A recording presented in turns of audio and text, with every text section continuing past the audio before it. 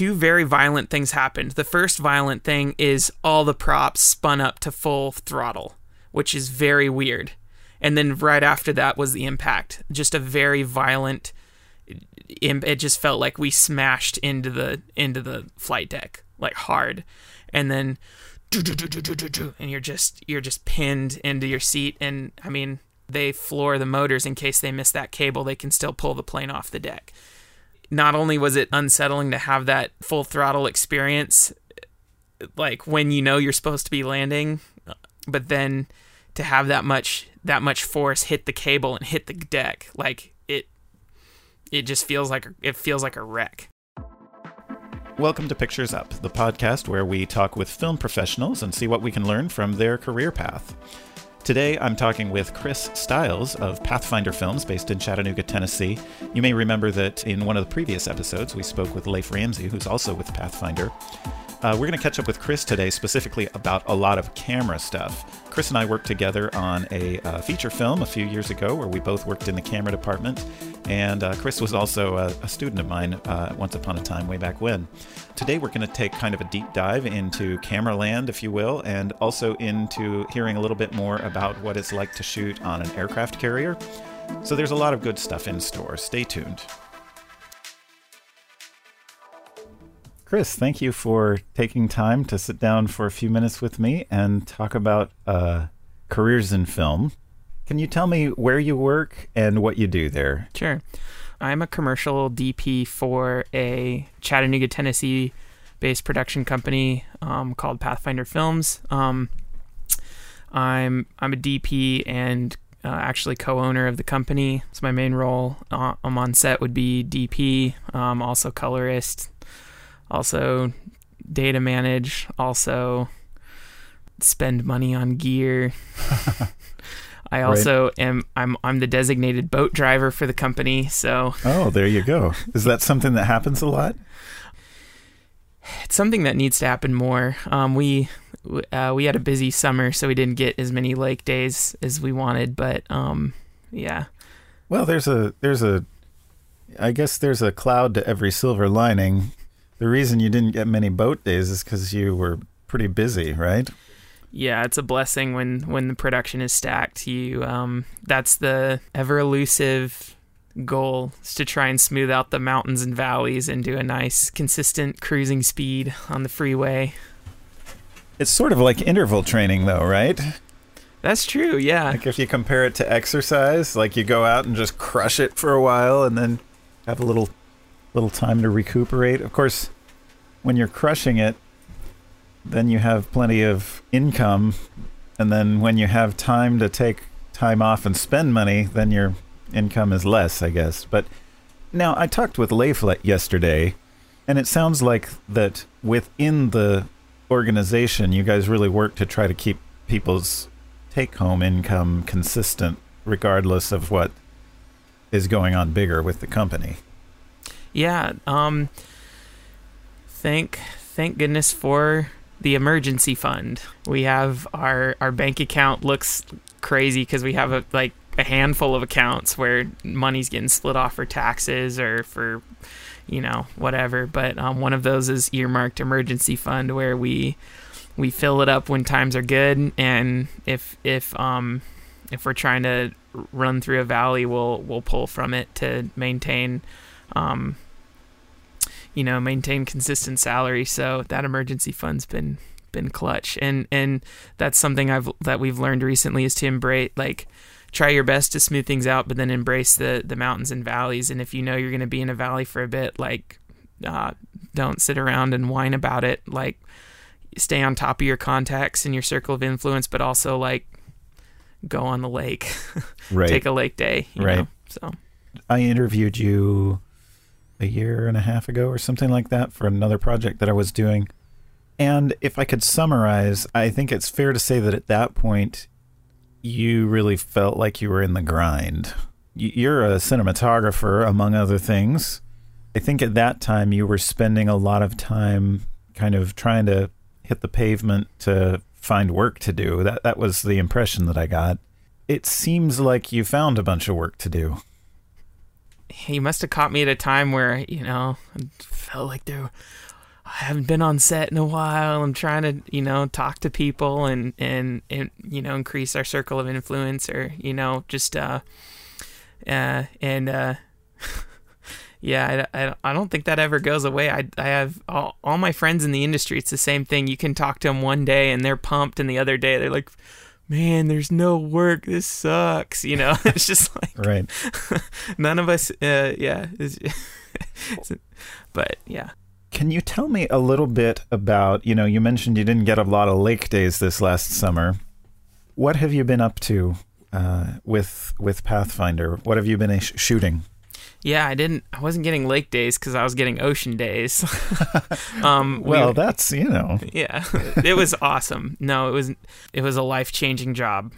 In short, we were awarded a bid to do a great deal of production for the United States Navy. An ad agency reached out to us and had us bid on, like a month and a half of straight production. The task was to tell as many stories about jobs in the Navy as possible. Their goal is for any potential recruit to be able to see real stories from real sailors about what it's like to defend our country out in the middle of the ocean for 6 months, or on base somewhere and doing a number of jobs. So let me see if I can set this up a little further. So yeah. If I understand correctly, you're working for an agency who has a campaign going to show a lot of the individual crew positions within the Navy. And they wanted sort of a highly authentic, not glamorized, like gritty, down to earth, like this is what this person does in their job. Like your job is to get out there and get the interviews, get the images, shoot the B-roll, and you're really trying to live up to a level of authenticity, but you're also trying to do it with a high level of production value where you want it to look great. Like, they're still trying to recruit people, right? They wanted, so it needs to be like cool. It needs to look really good, right? Yeah, it's a crazy juxtaposition because it needs to be real. It needs to be gritty. They wanted honesty, Yeah. So, for me, as the DP on this, it was a balance of just physically and logistically being able to move quick and not intimidate the crew, not just be able to get into the moment and get the moment, but have it look good and reference as many cinematic tools in my tool belt that still fits in the situation without being distracting. Let's nerd out for a minute. Like, what's in your truck, so to speak? I know you didn't have a truck, but like, if you had a camera truck, for the job, what would have been inside? First of all, the cameras that we used that we decided on for this project was the Arri Alexa Mini and the Arri Mira. Specs on that UHD 4K, but ProRes 422HQ, not 4x4, 4x4XQ, or of course not Arri RAW. So we needed resolution and 14 plus stops of DR, but not. We also had to manage data rate. Okay, and DR being dynamic range, not data rate. Right. Yeah. So you were looking to preserve as much luminance information in the picture as possible, but you also didn't have just unlimited card space. You needed to be able to pack in the, you were going to shoot a lot of material, so you couldn't, they say digital is free compared to film and whatever, but it's actually not free if you're shooting enough gigs of material. I think to date for this client we've shot 34 and a half terabytes. Oh wow. 34 and a half terabytes at that at those shooting specs. I think I said it equates to a little over 100 hours of runtime, and we can talk about this at some point if you remind me or something, but I had to DIT all this myself. So I not only had I never shot something on this scale before, but I hadn't data managed something of the scale before. So coming up with systems for fast offloads, physical redundancy, client drives, and getting them safely on and off an aircraft carrier or securing my drives in a missile destroyer that is going through 20-degree pitch off the coast of Northern California, like stuff you don't think anyway. So DITing this thing was crazy. But yeah, back to the kit. Yeah, it's Alexa Mini and Amira. What did you use for DIT? Were you just using a laptop with shot put or something like that? Exactly, yeah. 2015 MacBook Pro with shot put Pro. A lot of DITs out there are saying the 2015 MacBook Pro is like the best DIT rig because of all the ports, USB 3 and Thunderbolt 2, all that stuff. So that's... I believe it, yeah.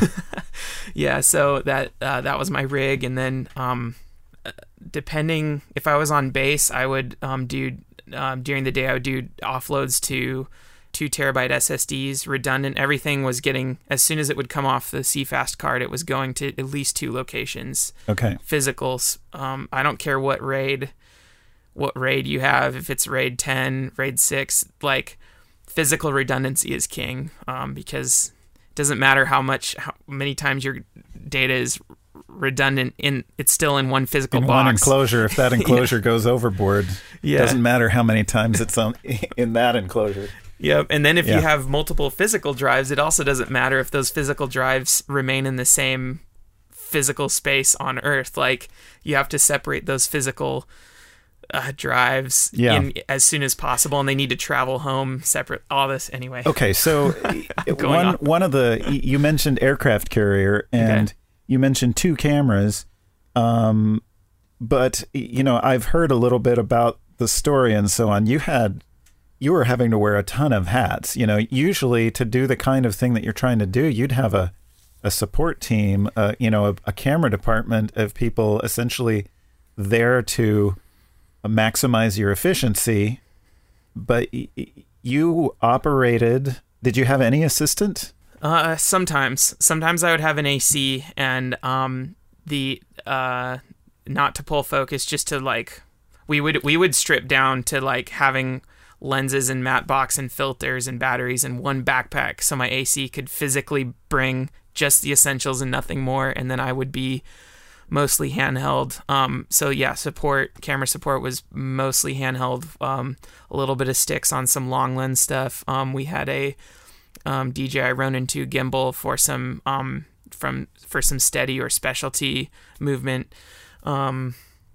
Inspire X5S, Inspire 2 with the X5S camera. Just drone. For drone, yeah.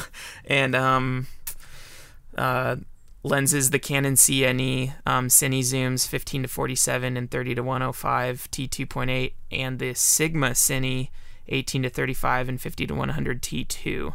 Most of my shooting was done. My A cam was the Alexa Mini with the Sigmas, and B cam was Amira with the Canon. So here's a question: 1 operator, 2 cameras.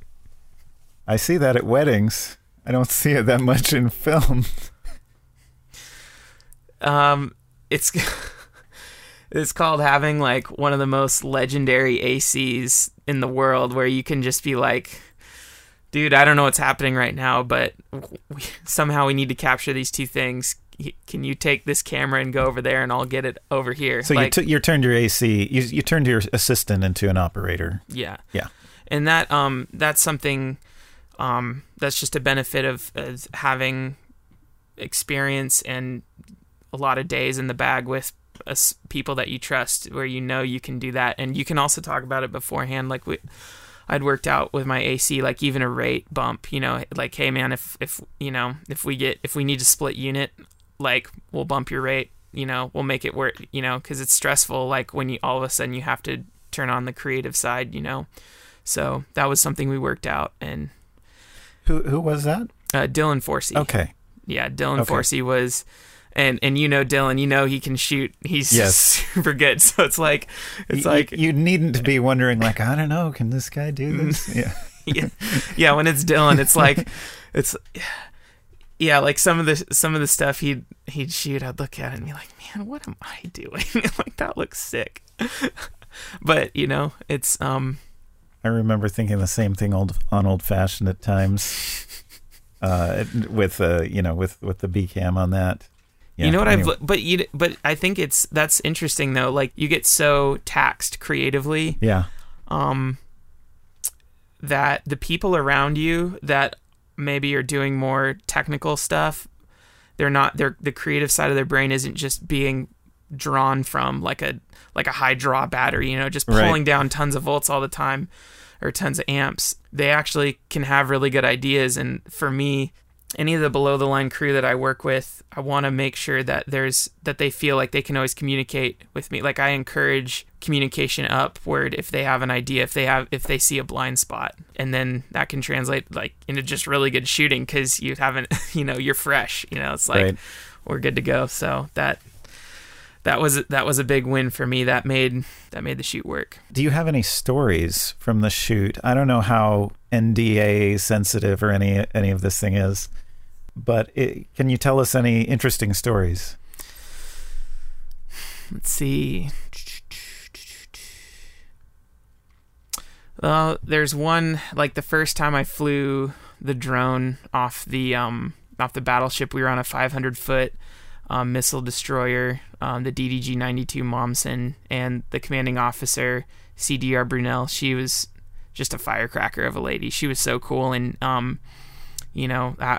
just after a few days on sea, we, some people on our crew kept kind of nudging the ask of like flying the drone off of a moving and she finally trusted us enough. And at that moment I realized that I actually didn't want to fly a UAV off of a ship. I did, because I knew I was going to be the first guy to do it, and if it went well, it was going to set a really cool precedent and open up a ton of opportunities. But if it went wrong, it was going to cause a lot of problems for the CEO and then also our client. So that was nerve-wracking. And in that first flight, I did lose connection with the UAV, and it was at the same time that I had just happened to lose visual line of sight, which if there's any commercial UAV operators out there that have gone through the FAA training, that's a no-no to lose visual line of sight in any like commercial flight. So the stakes around that first flight were pretty nerve-wracking, but luckily I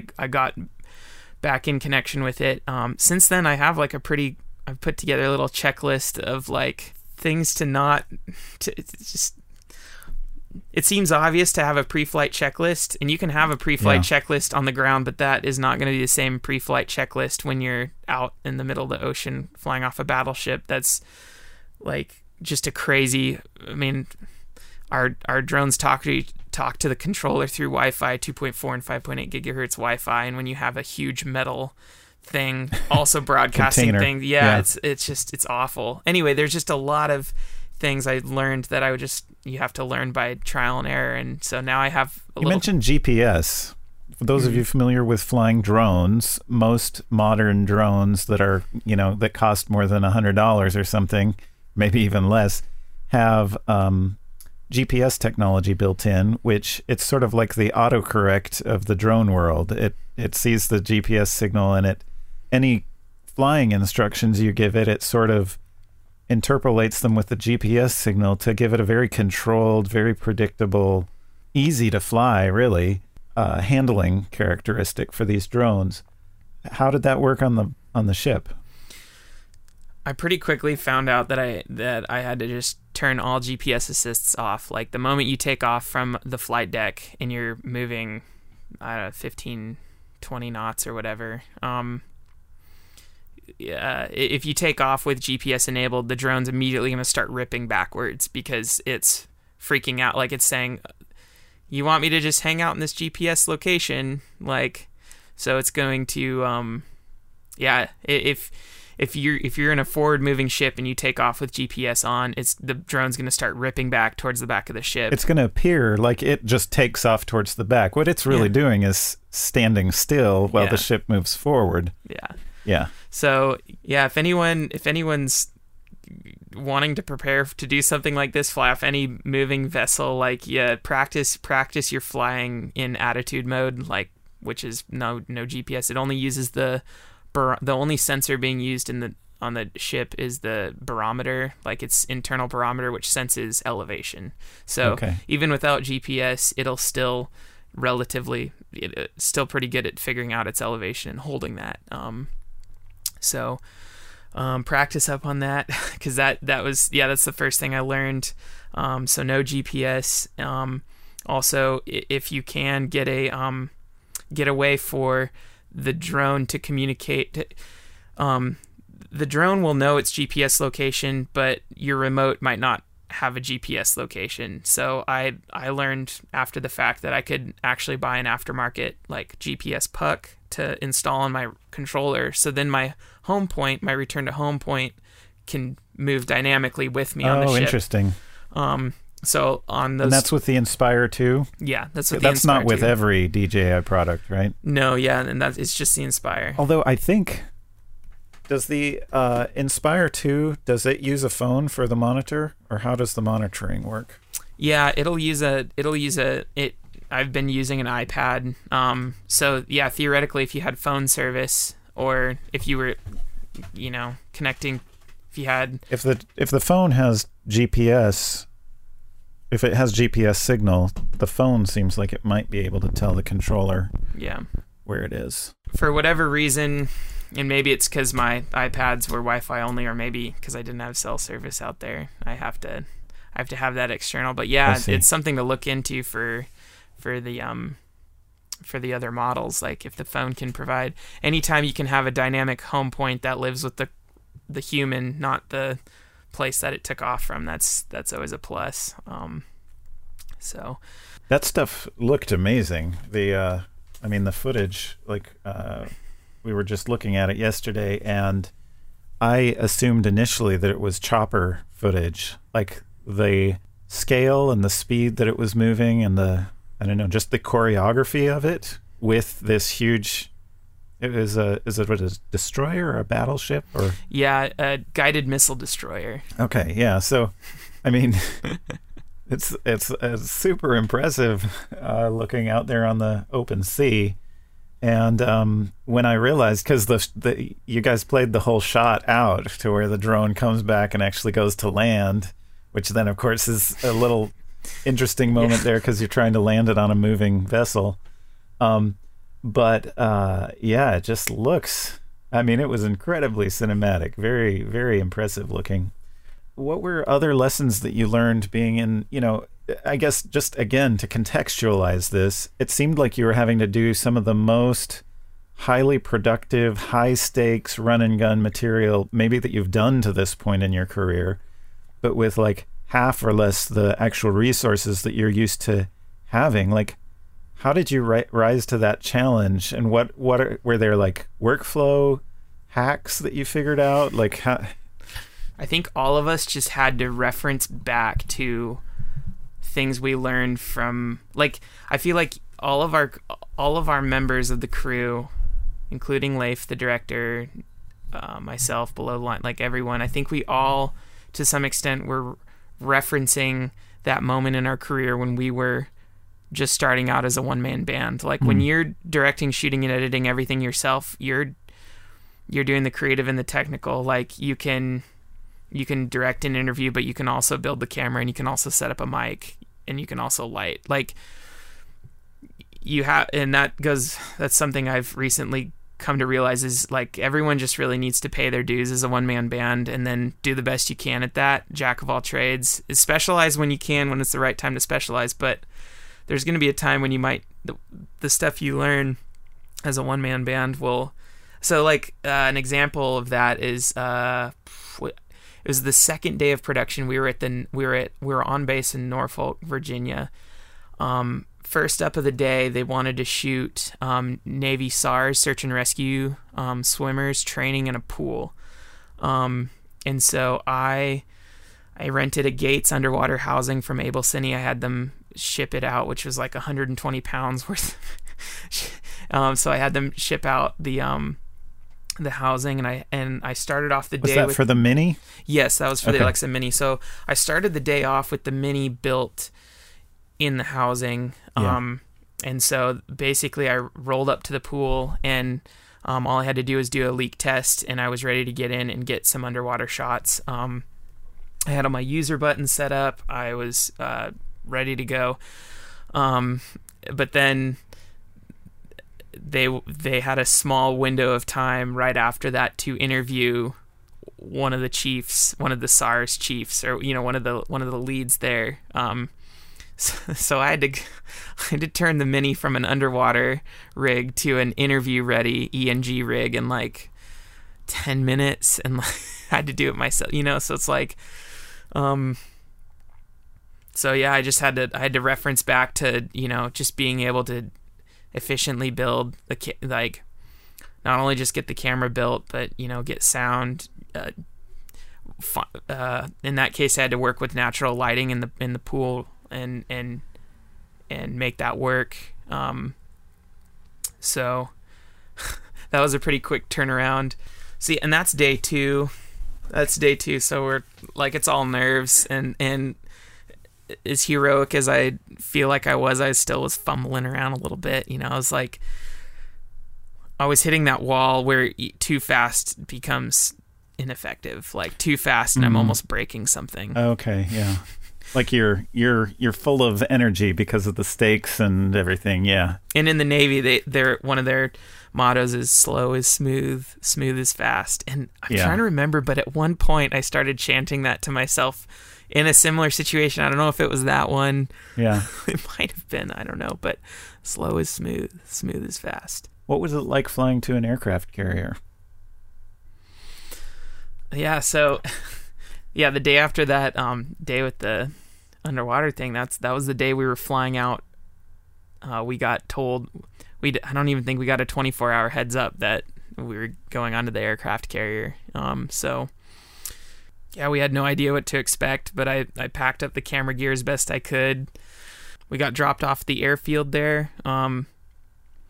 For the flight out, we would be flying in a COD and a C-2D, which is a prop plane. It's a cargo plane that the Navy uses to transport personnel and gear on and off aircraft carriers. So the term they use is CODing on and off. They're like, hey man, have you gotten a COD on and off yet? Like, and it's actually a rare thing, because most in rare for civilians. It's rare. It's actually kind of rare for Navy sailors too, because lot, like most of them deploy from land with the ship. Yeah. Yeah. So it's pretty rare.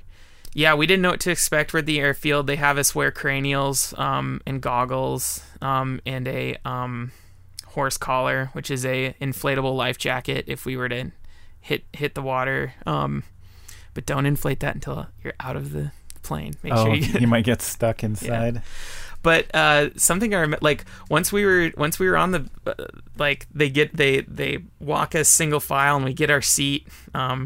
They seat the plane from back to front, like we all feel like every single commercial airline should do. Yeah. The thing that's really difficult though is the plane is so loud. Like, you know how we ignore every single safety instruction like on a commercial flight? Mm-hmm. Okay, well this time we were all hanging on to all every ears. Word. Yeah.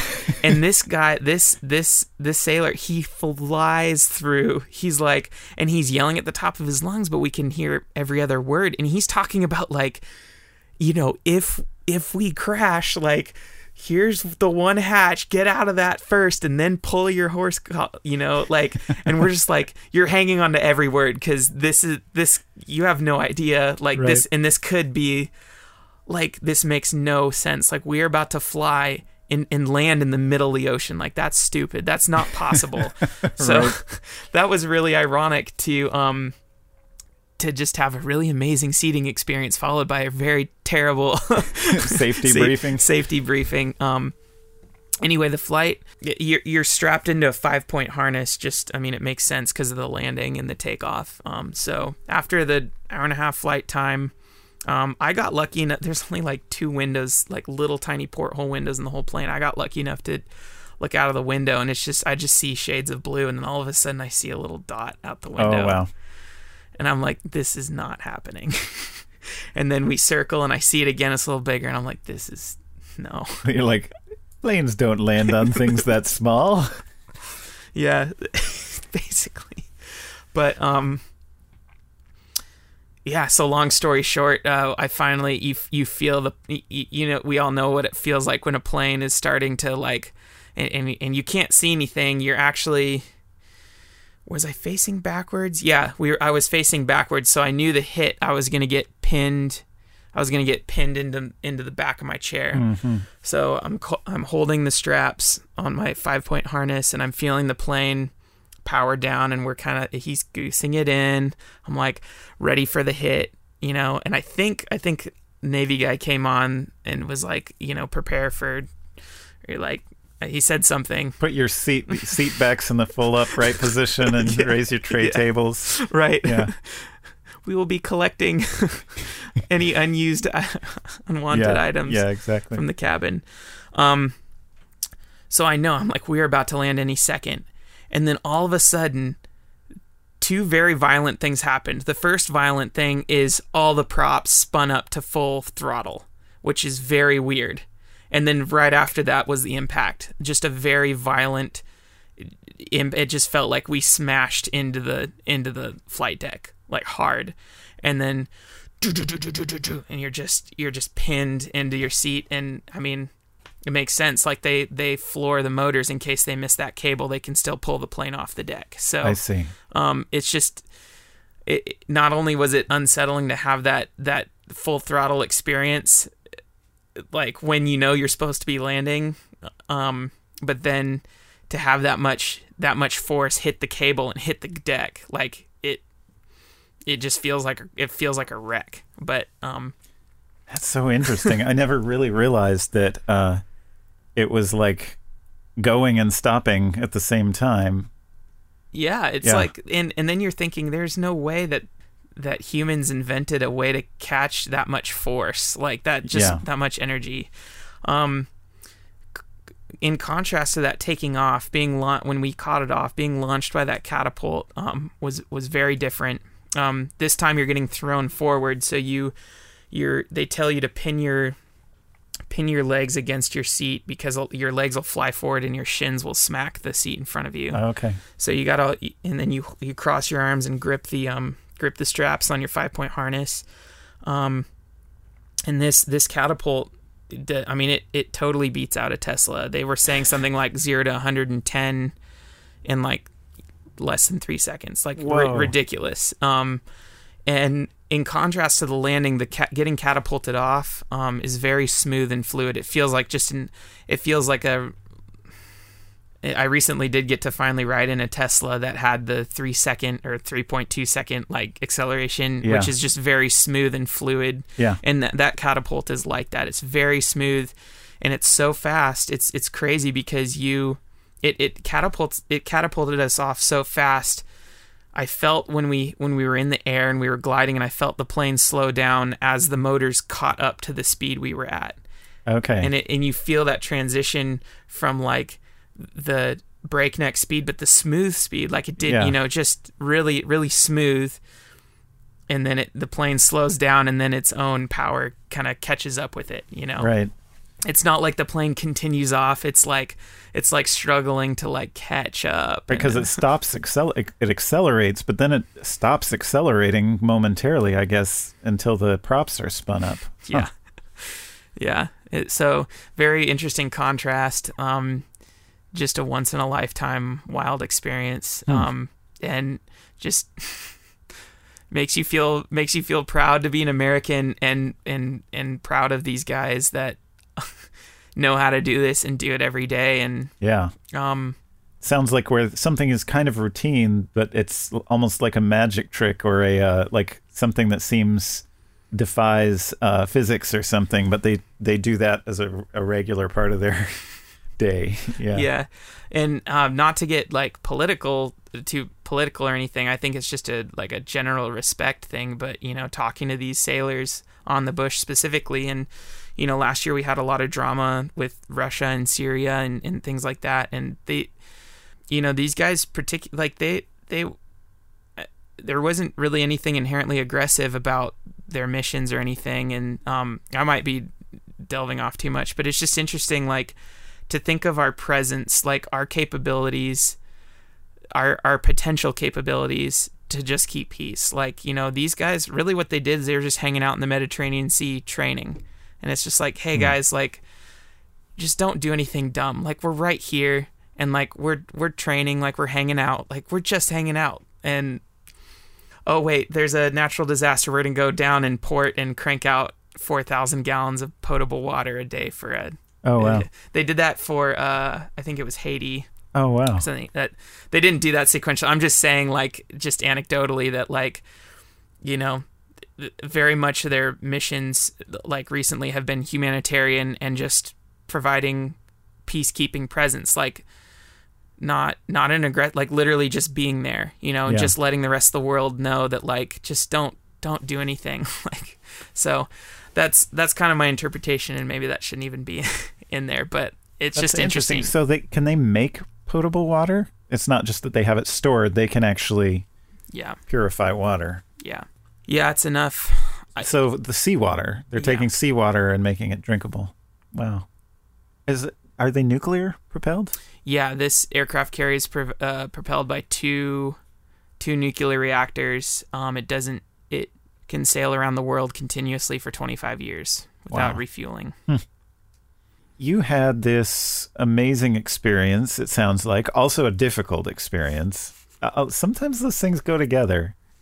A lot of times. A lot of times. The things that you remember, the things that you look back and you're like, wow, I can't believe we did that. That was incredible. Like, sometimes they're very difficult things, and can have challenging times. But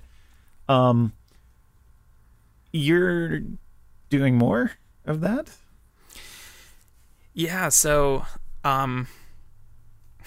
we're like nowhere close to capturing the essence of the United States Navy. So there is definitely work in the books for 2019, among which I think is Navy SEALs, EOD, which is explosives ordnance. And I think in like boot camp, I think we're going to be kind of all over the place, filling in the gaps. So I'm not sure what's next. I'm anticipating some more underwater work, so I've been working on my scuba abilities, like advanced scuba, breathing different blends of oxygen blends, so I can stay under longer. Like, I'm not really sure with the Navy. You really don't know what you're getting into till you're there. So it's about having all the things. Be prepared for anything. Be prepared for which kind of makes sense. So yeah, I'm anticipating underwater. I may be anticipating some high speed. I really haven't delved a lot into high speed cinematography yet, like, 1,000 frames a second or more. But if we're doing explosives, like, that could be on the cards. Do you have a go-to camera in mind for the high speed? Ideally, I'd like to jump on a Phantom Flex or Gold. Yeah. I know that in the past you had to have a certified op, or a certified tech, and I'm not sure if that's the case. I think to keep up with the market, I think you can, if you do your research, you can just use one of the higher end Phantoms. So I think that would be the ideal.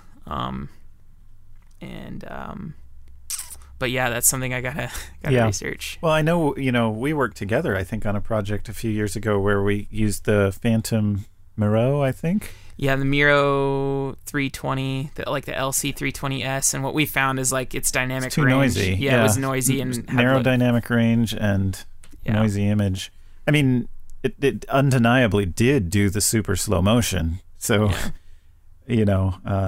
we shot Red on that project and the Phantom, and I remember I color graded that project, and I remember wishing I had just shot Red up to 300 frames, and then just in betweening for the stuff, the Twixter or whatever it is for the stuff that I wanted slower. Not to bash on that camera or whatever, but it was just so hard to make the Red and that Phantom Miro look close enough to the same image.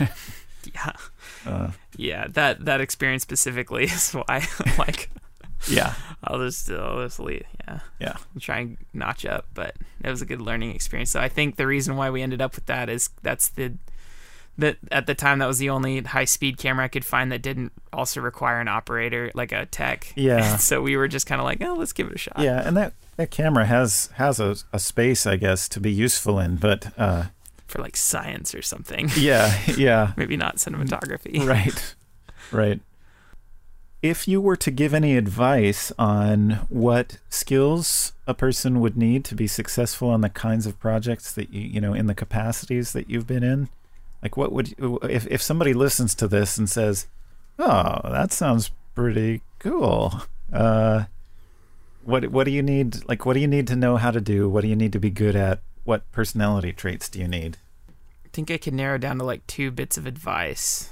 The first piece of advice I could give, whatever you got to do to keep up your momentum, you just keep getting bad shots in the bag. Like, just like keep shooting even if it's bad, because you're closer to having good shots. Like, it's like you got to get the bad stuff out of your system. And I'm not saying like it doesn't have to be bad, but that's just the mentality that I have to put myself in to keep moving forward, because if it doesn't, my tendency is to shut down if I'm not looking at the image that I want to be looking at, you know, if I'm not where I want to be.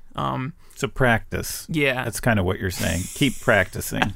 Yeah. So much more simple. No, but I think that the angle on it that you give is really good, which speaks to people's state of mind and their level of motivation based on what they're looking at. And I think it's easy, whether you're learning to play an instrument or ride a bicycle or ski or whatever it is, you think about what you want to be doing, and then you start to try doing it. You know, Ira Glass talks about this, you know, the gap between where your taste tells you want to be and where your eyes tell you actually are. That's a super depressing gap at times, right?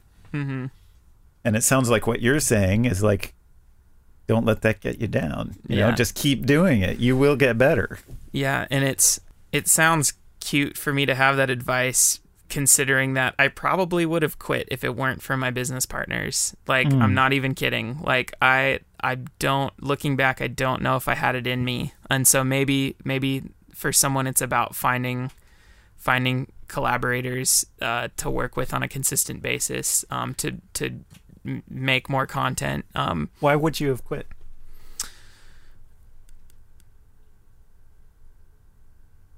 I don't know. I think because you didn't think you were doing good work, or because you wouldn't have had the opportunities, or you just needed somebody to take, like a workout partner keeps you accountable.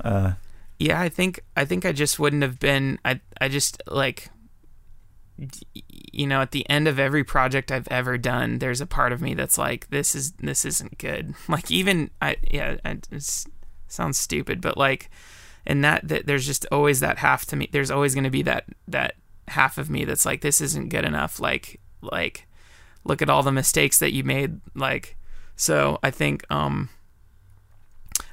just, you know, maybe I would have found it somewhere within myself to find the momentum to move forward. But like, I was just blessed to have people that are like, that I'm getting to collaborate with, that like, you move forward because that's what you do. You like, you stay positive, you learn the lessons, but you don't beat yourself up over it. And so, you know, maybe I would have been fine on my own, because that would have been, it's like, okay, well, are you going to quit? Like, are you going to actually not do film? You know, I don't know. Like, we just moved on because that's the thing we need to do. But there just been, you know, I've spent days and weeks just brooding in my head, you know, just unnecessarily. Like, at that point, it's just, because you feel like you weren't happy with the work you were doing. Yeah. Like you felt like you let yourself and your collaborators down at some level. I see. Well, you know, having just looked at your footage, Chris, I have 2 things to say about that. One is that you do good work. Just let that sink in. You do good work. The second thing I have to say is that part of the reason that you do good work is you can see how it could be better. When you stop seeing how it could be better, either one of 2 things is true.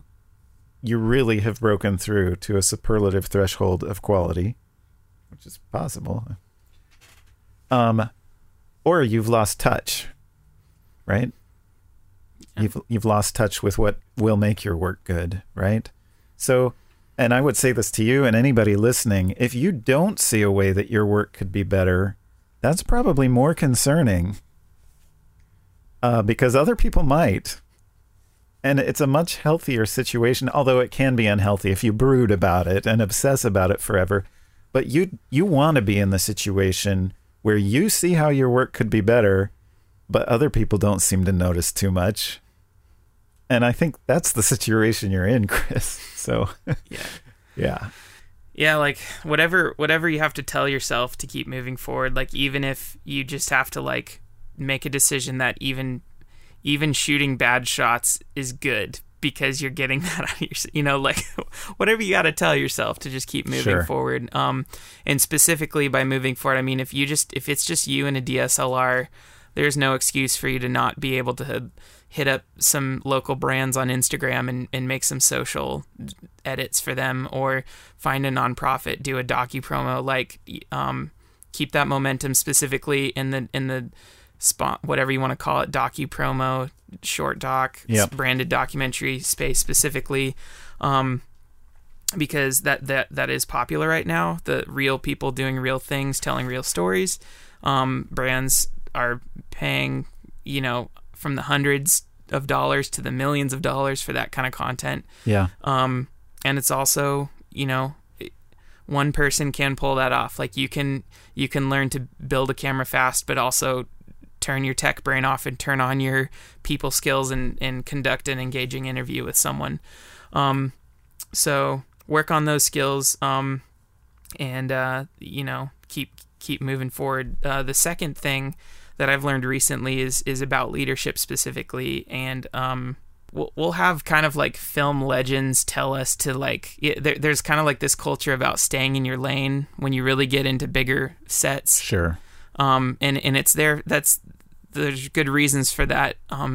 That mentality, Right. if it's a union shoot, that you just have to, because those are the rules, but also, it's respect, it's efficiency, right. It's communication. But, on a lot of these doc style projects, or even narrative or commercial, just depending on the size of your shoot, if it's independent, if it's an independent film or a non-union smaller crew shoot, there's always room for leadership and to take personal responsibility to make the project better. I kind of have an example of that. Okay. There've actually been a few times when we're on the ship, on a Navy ship, and everyone's feeling a little bit weird, a little bit seasick, right. Underslept, beat up, a little bit run over. Yeah. And even our client, we're just kind of sitting there like in the main space we have, where I have the media transfer station set up, and we're just kind of there, and I don't know, but like Leif will look at me and be like, "Hey, let's go see what we can find. Let's go see what's going on. Like, grab the camera." And I'm going, "Man, I'm so tired." But then we do that and we get gold. Like the times when we can sneak around and just figure out what the Navy's doing, like normally, embrace time of day, like that's clutch leadership. Like that is clutch leadership, because I have enough in my tank to shoot a little bit more. Like you always have a little bit left in the tank to lead, and if there's space for that, like take initiative. Like if we were to come back to dry land and then there's not that many shots in the bag actually. Like we can't go to the client, "Well, you guys didn't tell us to shoot. Like, you guys were happy. I mean, you guys were fine. We're all chilling there." Like, that's not an excuse you can ever use. And I can't, if the shots don't look a certain way, I can't go to the director and be like, "Well, you didn't direct me." You can't pass it. Like, you can take responsibility for the thing. And even if that means, if you see a space, if you see a gap to fill, even if it's not in your official title, like try try leading, like try taking a little bit more leadership, a little bit more, especially on a small crew. Yes, especially on a small crew. Take that initiative to lead and take charge and do your best to make the project better. You know, whether in or out of your job role, like, you know, keep that momentum going until someone tells you to stop. Chances are they won't tell you to. Don't shoot more. Don't make the project better. You know. A minute ago, you said embrace time of day, which, you know, as a camera person, there's a part of me that it's like, oh, it's not a good time of day. I'm not even going to really try. I mean, no, if I'm on a commercial project, but like if I'm with the family, my wife is like, take some pictures. And I'm like, it's not going to look good. I know it's pretty standing here in person, but nobody's ever going to want to look at the picture I take of this. And but I think there is a lot to be said. If you actually apply yourself, there's always something you can find. Exactly.